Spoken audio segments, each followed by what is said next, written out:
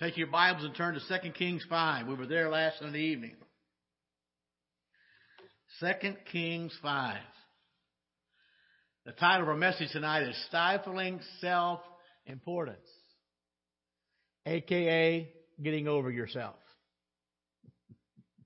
Amen. 2 Kings chapter 5. If you were here last week, you know that this is a story about a soldier who met God. And I would say probably in the most unusual way, a way he never expected.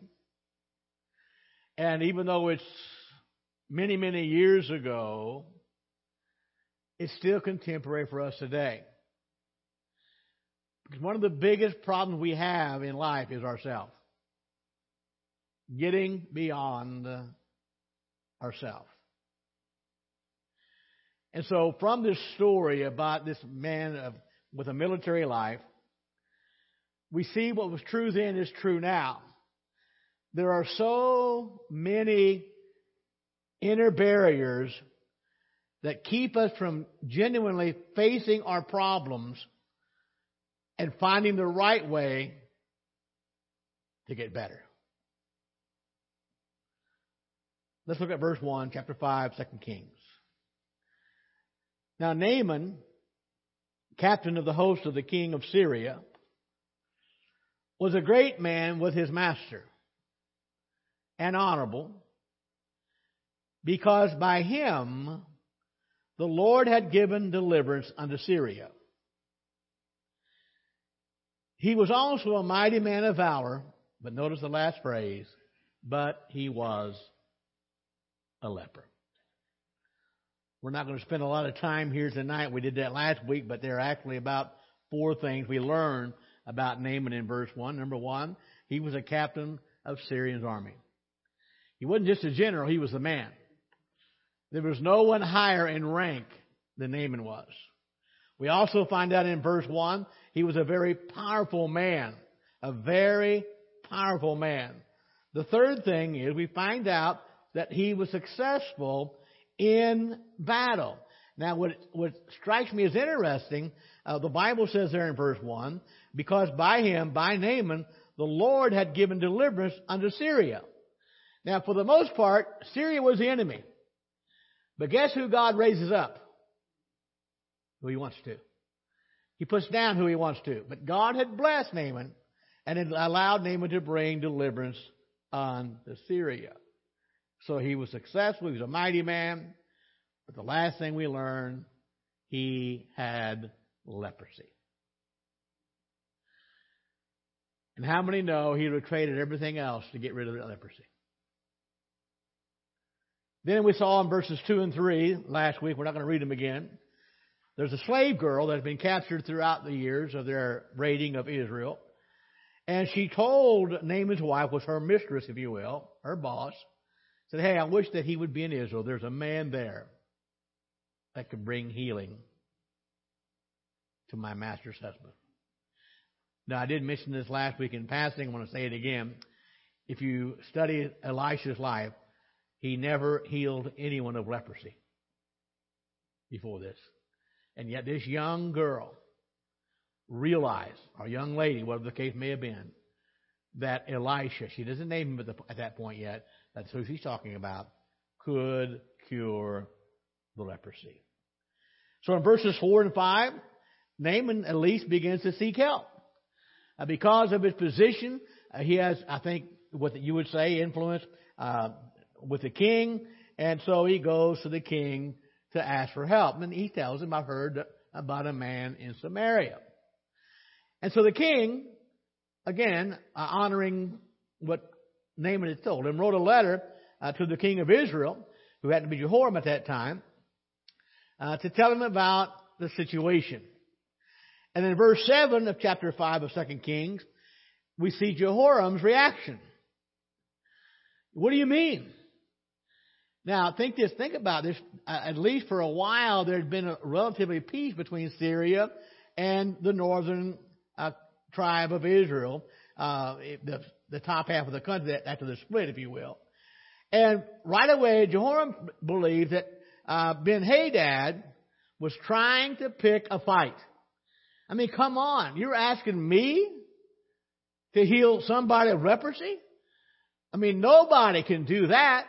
And of course, Jehoram's thinking, if I don't do that, since I'm not able, surely there'll be a retaliation. This is the king of Syria writing me with a request. So that was Jehoram's reaction. But in verse 8, we see Elisha's reaction. So when Elisha hears about the letter the king had received, he sends word back to the king, and he says, send Naaman to me. If you were here last week, and you probably remember the story from even other times you've read it, Naaman goes to Elisha, and when he gets there, Elisha doesn't even come out. He just sent out a message to Naaman. And then in verse 10, he gives some very strange instructions. Go and wash in the river Jordan 7 times. Go wash in the river Jordan 7 times. Don't miss the scene. This slave girl gives the news to Naaman's wife, who then tells Naaman, who goes to the king, there is a man in Israel can cure your leprosy. Now, I don't know about you, but I'm thinking, wow, I want to meet that man. I want to meet that man. Elisha doesn't even come out. And he says, go dip in the Jordan River 7 times. Last week in verse 11, we found out what Naaman expected. In his mind, he already had it figured out. How many of you ever do that before? Huh? I'm asking God to work, and here's how He's going to do it. Right? I want Him to help me, but I want to tell Him how to do it. Or at least how I want to see it done. So Naaman in his mind is thinking, you know what? Surely, when Elisha realizes who it is, he'll come out and he'll be so excited to meet me. He'll come out and he'll stand before me and he'll call upon the name of the Lord. And somehow he'll wave his hand over that leprosy and I will be miraculously healed. Now, by the way, whether it's Naaman or us, you know what's behind all of that? An enormous ego. When we think we are somebody. I pointed out last week 2 important words in verse 11 when Naaman said, I thought. I thought. How many times in our life have we thought God would do it this way? Or I thought, Lord, you would do it this way. The question I want to ask, when's the last time God asked for advice? And for Naaman, who told him to think anything? Elisha just told him what he needs to do. We know that in that culture, in that day and time, it was a horrible thing to get leprosy. It would be today as well. It was considered incurable unless God touched it. But it doesn't matter what disease you might have. I think our most important goal would be, if it's the will of God, to find healing for that disease. Whatever it takes.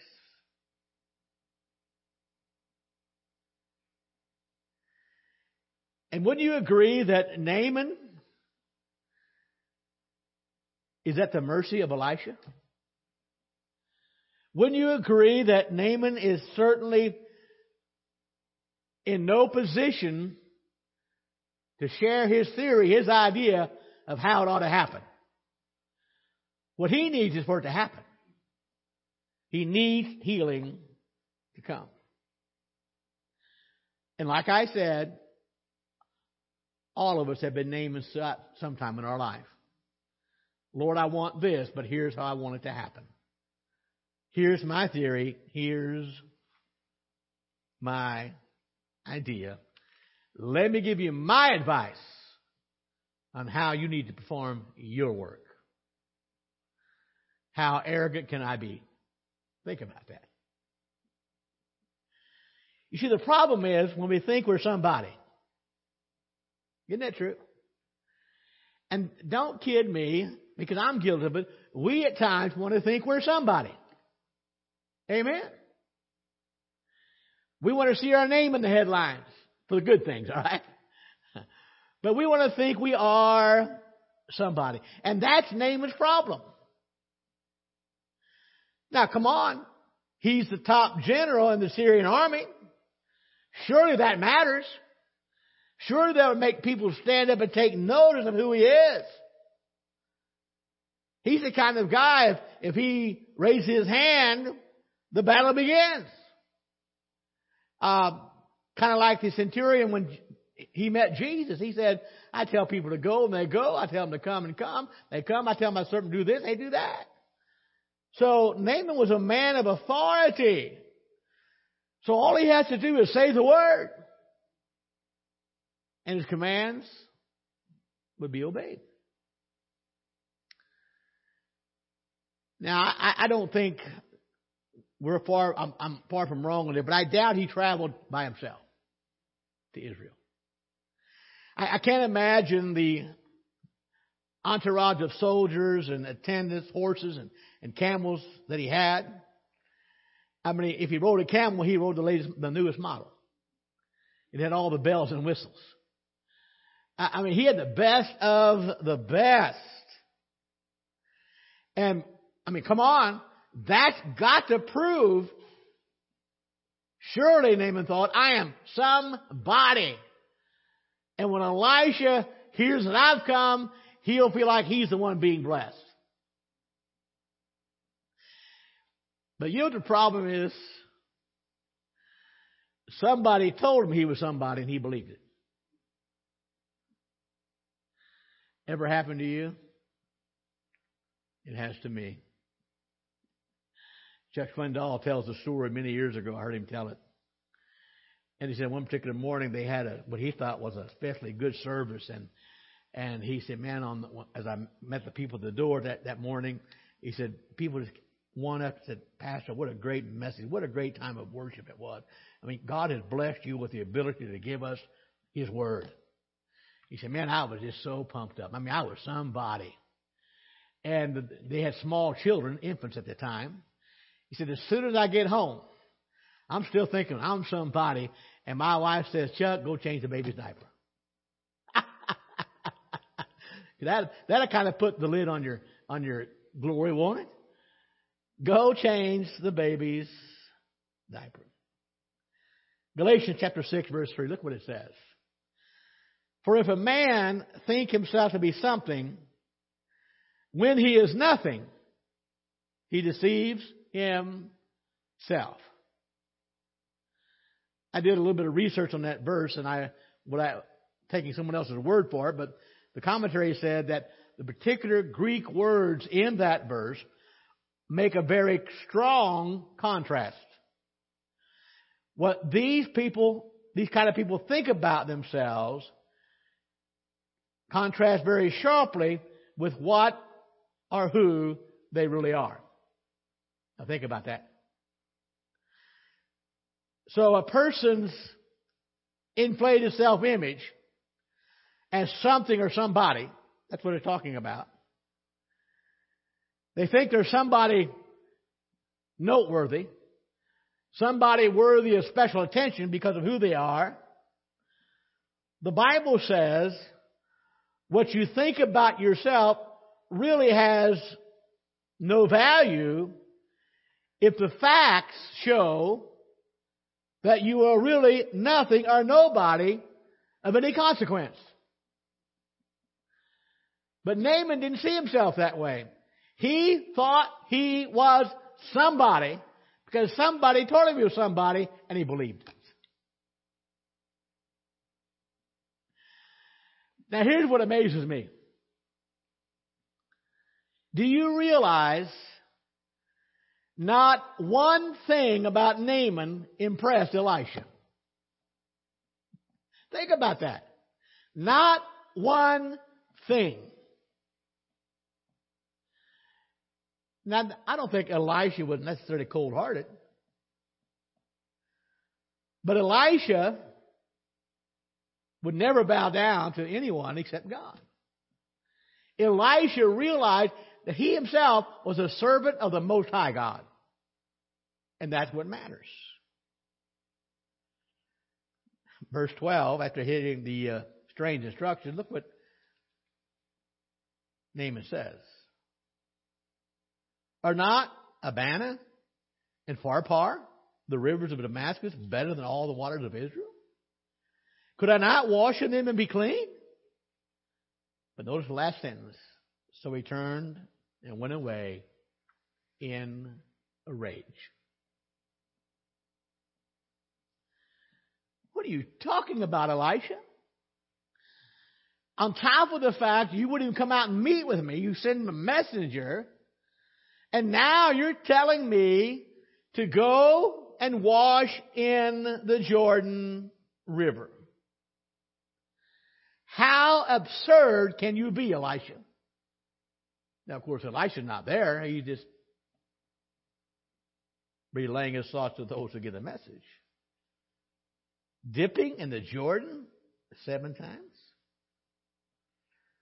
Now, what I read was that, now keep in mind, Naaman had traveled to Syria to Samaria, and it's 25 miles from Samaria to the Jordan River. I mean, come on, Elisha, come out and wave your hand over me. Let's forget about the trip. It's a long day's journey, especially with that retinue he had. But also, now again, we can only assume this.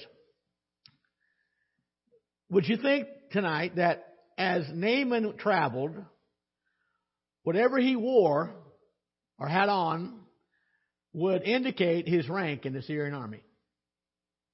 All the medals, all the trappings. I mean, he probably put on his dress uniform that day. Whatever, you know. But all who indicated who he was. But in order to wash in the Jordan River, he'd have to lay all that aside. If he had a sword, he surely put it down. He wouldn't go in that water with that. If he had a spear, probably hand it to somebody else. Hold this, if you will. And again, if he's wearing special clothing, robes of a commanding general, he probably took those off as well, or would have taken those off as well. Any medals he had, they had to go. But here's the thing, folks. What he didn't realize was, if he was going to be healed, he had to become like everybody else. Just like everyone else. How many know it's a very difficult step for a proud man to take? A difficult step. But as he thinks about that, if he has to dip 7 times, why not go back to Syria? Why can't I dip in them? I mean, water is water. And be cleansed. So verse 12 says, he turned and he leaves in a rage. So Naaman considered the rivers of Syria far superior to the River Jordan. And really, he had a good point. The Abana River was considered, or called by the Greeks and Romans, the river of God and the Golden River. From what I read, it's a beautiful river. The water is clear and it's cool. A perfect place for a swim or a perfect place for dipping 7 times. Far better than a muddy Jordan. Anybody here ever been to the Jordan River? Anybody here? I should have called Dan. I know he went a couple of years ago. On my desk, I have a little vial that he bought over there, and it's supposed to be water from the Jordan River. Now, whether it is, I don't know. And but anyway, I thought it was nice of him to bring it to me. But that water in that vial is very clear. There's no sediment in the bottom of it. At least I haven't noticed it yet. It's been a couple of years ago. But I did do some research this week on the Jordan River, and it's narrow, winding, and it's often muddy. And for the most part, it is very unimpressive as far as rivers go. Where I grew up and went to grade school at, in high school, for the most part, was about 15 miles from the best baseball team in America.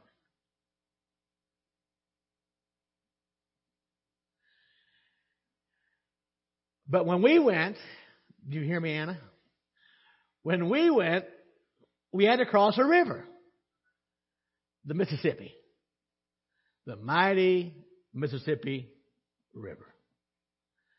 Pam lived in further south in Illinois, but she wasn't too far as well. And my friend, the mighty Mississippi, that's a river. It is a river. Broad, deep, a mighty stream. And from what I read about the Jordan, if you compare the two, Rick would call the Jordan River a creek.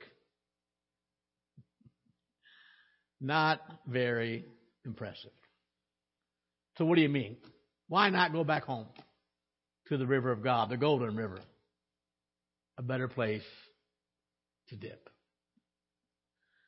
So what's our lesson for tonight? What do we take home from this? God does not make deals. As important as Naaman thought he was, how many know God didn't care what Naaman thought? But you know what I have to realize? God doesn't care what I think. Because God does not negotiate with sinners, and He doesn't negotiate with lepers. If we are going to come to God, we're going to come on His terms. Every time. He doesn't come to us and say, here's my will. What do you think about it? What do you think about it? Do you like it? Does it meet your expectation? Now, if you'd rather, I'll come up with another plan if I need to.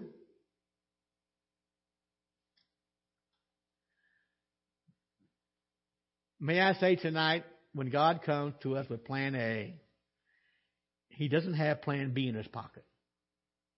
There is no plan B. He doesn't make deals. Naaman is hurt. He's frustrated. He is embarrassed. And he's mad. But the problem is, it boils down to 2 choices. He can wash 7 times in the Jordan River, or he can die of leprosy. The choice are you going to make? And Naaman, you can brag all you want about those rivers in Syria, but my friend, they're off the table. That doesn't matter. So off he goes in a rage. He's ready to take his entourage and head back to Dodge.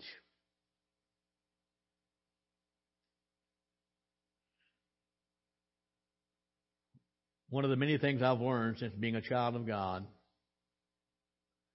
is that pride can make smart people do stupid things. By the way, what's the Bible say about pride? It comes before the fall.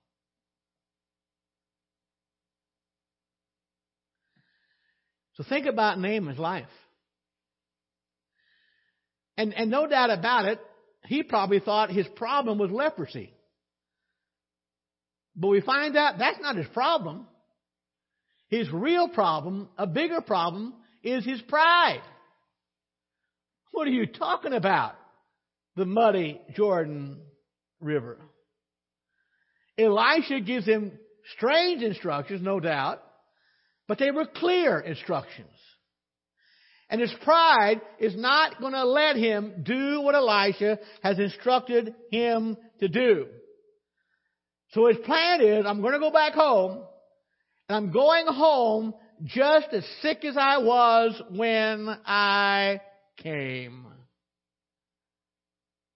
All because he couldn't swallow his pride.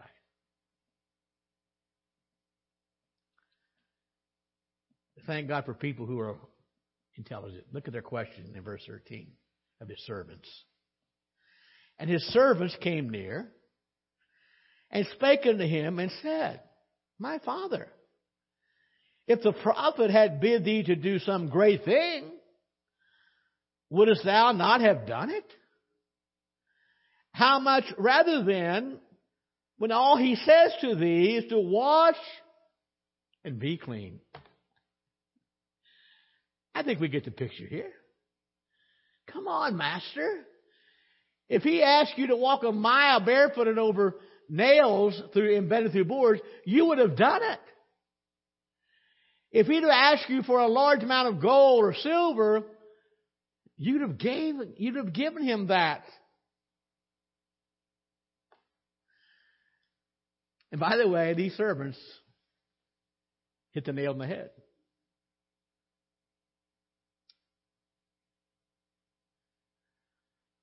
Why is it, for some reason, as sinners, we tend to think we have to have a part in our own salvation? Now remember, Jesus paid it all. And when we sing that, we believe that, but yet we still, for whatever reason, we want to do something.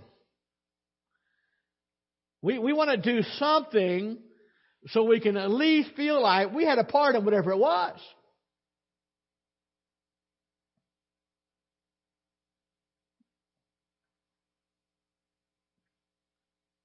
But very few things are more humbling than hearing from God, there's nothing you can do. There is nothing you can do.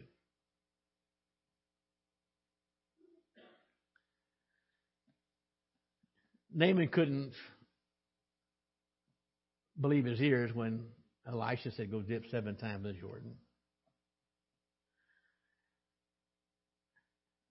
And his servants, knowing how he was, indicated the fact that he probably wanted something significant so he could say, I had a part in this. I did something to bring this healing. But how many know that God's grace doesn't work that way? Never has, never will. Now remember, God who knew who Naaman was, because we're told in verse 1, by God's help, he was victorious over the enemies. God had a hand in that.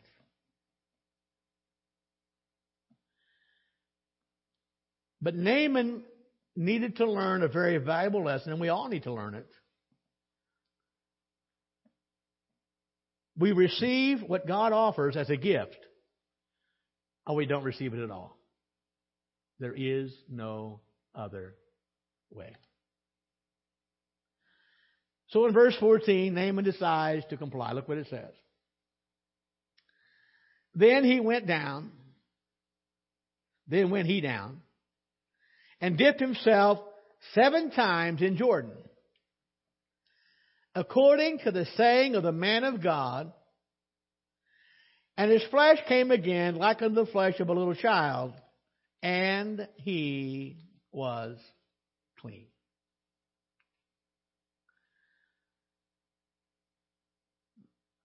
Well, I think I need to give some credit to Naaman here. At least he listens to his servants. And the fact of the matter, he's already there. And all Elisha has said, just dip 7 times in the Jordan.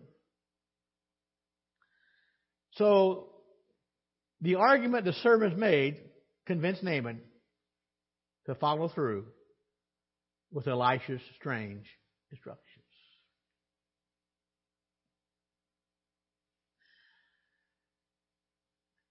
Now, we're not told specifically here, but as I read the account in verse 14, I do not believe that the healing came gradually. If I read correctly in verse 14, it came all at once. Get the picture. Again, we can only assume that Naaman came dressed in all the garb of a military commander. So he takes and removes all the evidence of his greatness. And he steps in to the Jordan River.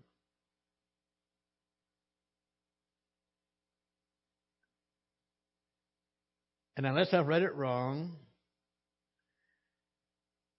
he dips 1 time, and he comes out, and he's still covered with leprosy. Second time, he goes under, comes out, still covered with sores. Third time, they're still there.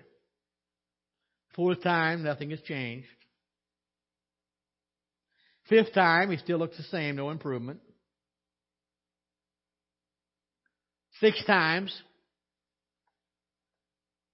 still a leper. Now remember, how many times he's supposed to do this? 7. He's done it 6 times, and there's no evidence of change.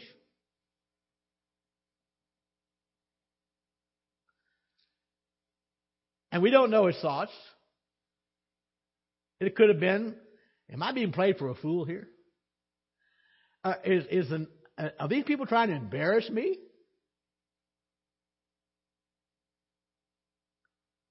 The servants made us say, come on now, you've gone 6 times. What's one more time going to hurt?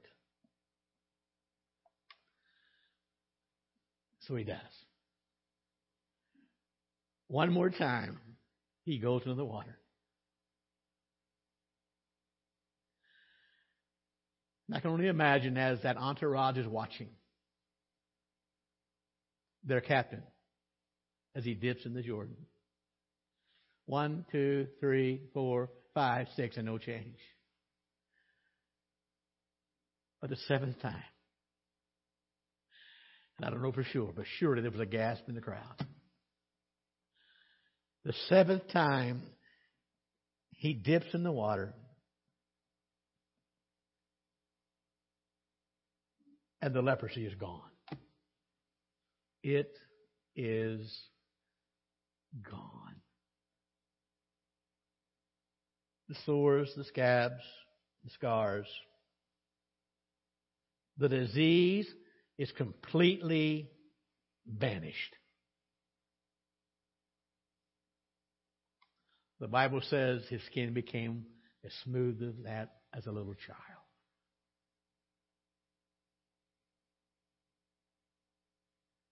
How many know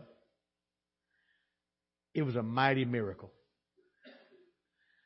It was nothing less than an instantaneous working of the supernatural power of the God of the universe. the incurable disease had been cured by the hand of the Lord. Look what Naaman declares in the first part of verse 15. And he returned to the man of God, he and all of his company, and came and stood before him, and he said, Behold, now I know there is no God in all the earth but Israel. But Israel. By the way, you know who the man of God was. It was Elisha.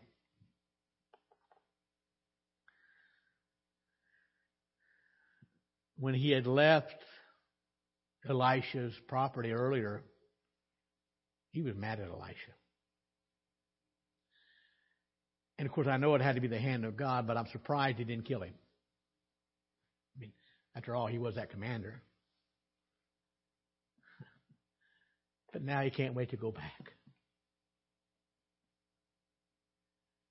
And he says to Elisha, there is no God but the God of Israel.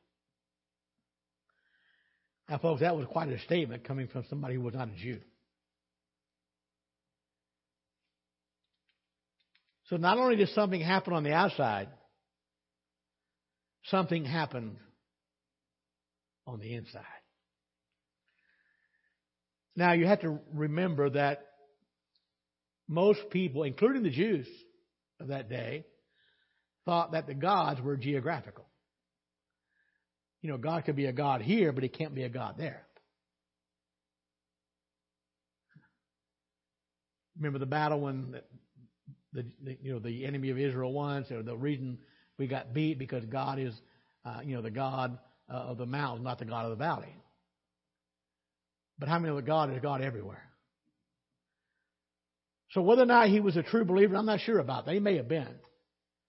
Now we do know that later on he asked Elisha to allow him to take some dirt back to Syria from Israel. Again, their superstition about God being a geographical God.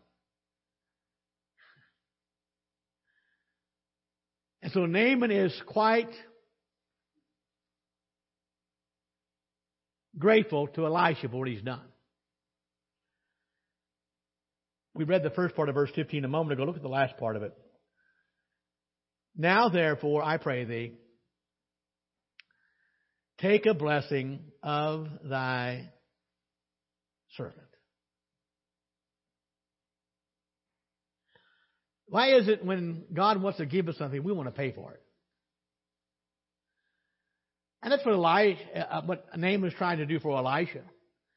He offers him money as a gift. Now, by the way, Elisha was a prophet of God. And I have no doubt he could have used the money. But look what he says in verse 16. As the Lord liveth, before whom I stand, I will receive none. And he, Naaman, urged Elisha, him, to take it. But he refused.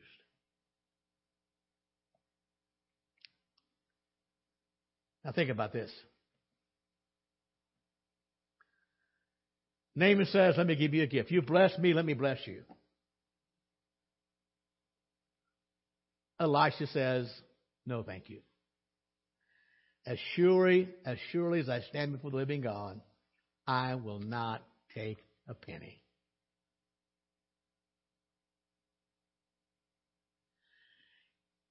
How many know that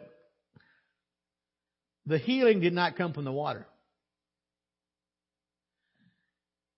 And the healing did not come from Elisha. The healing came from the Lord. And Elisha knew that. He knew that. And it could be very probable that Elisha's thinking, you know what? I don't want Naaman to later on think about this. If I take that blessing he's offering, whatever it may have been, I don't want him to think that somehow he earned or he paid for his own healing. It's only by the grace of God. And here's what amazed him, and I think amazes us today. Elisha did no healing. The water did no healing. But Naaman got his miracle, and it didn't cost him a penny. All by the grace of God.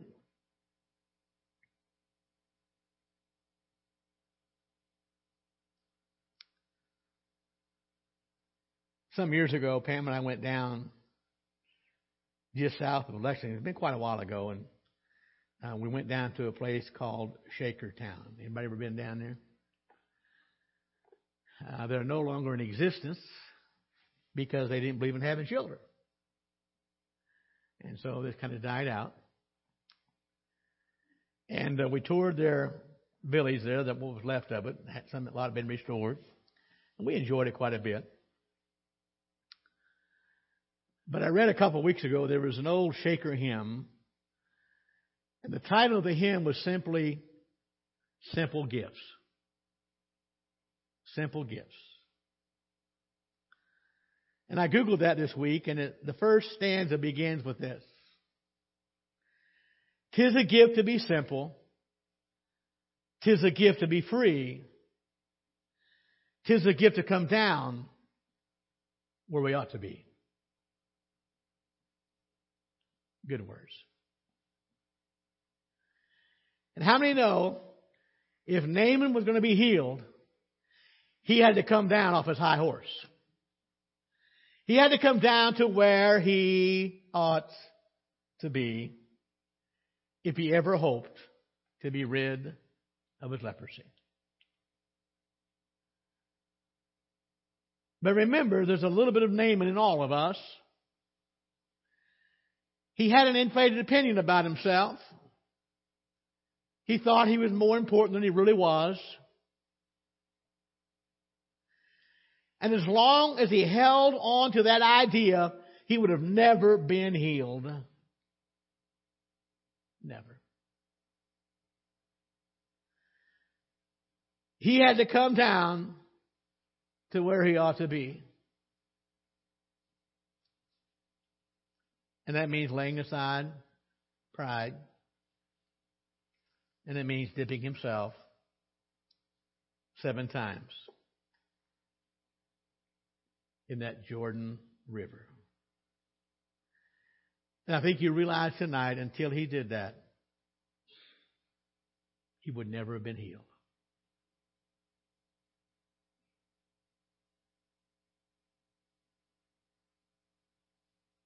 Now think about this, folks.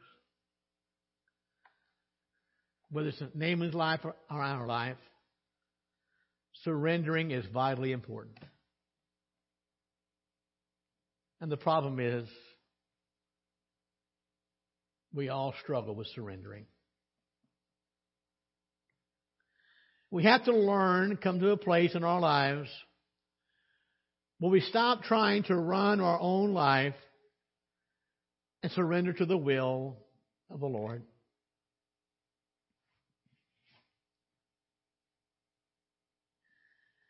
How many here like being told what to do? Pam doesn't. I've learned don't do that. But none of us do. None of us. You know why?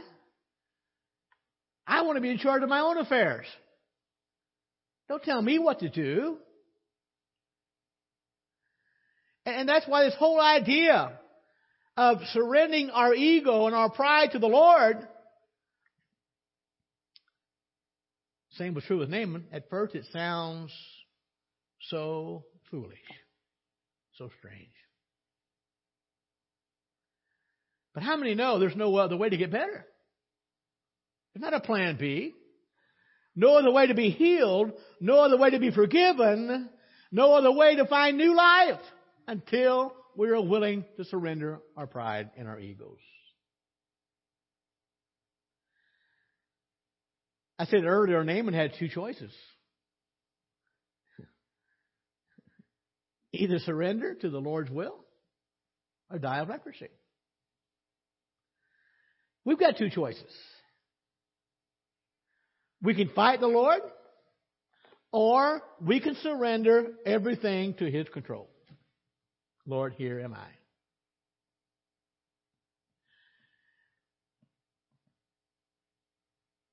And you talk about an enigma.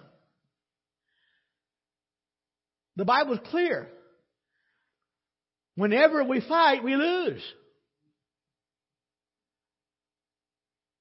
But when we surrender in faith, we win. I don't know about you, but the sad thing in my life, it's taken way too long to learn that basic truth. Simply surrender to God. Now, by the way, thank the Lord for naming the story, because it's our story as well. And the great thing about this story is, as mad as Naaman was at first, as at first he refused to surrender, and what he doesn't realize, he's going to come to a time where he'll find out that the first thoughts he had about this was wrong.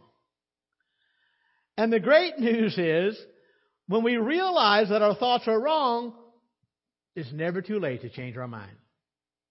Naaman changed his mind.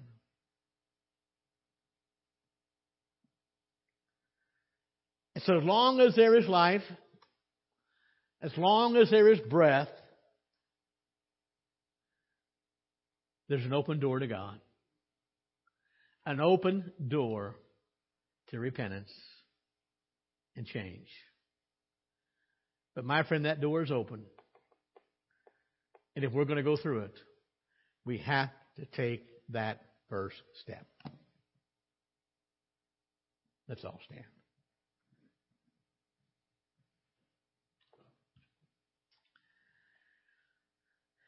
Wow, what a story. What a God.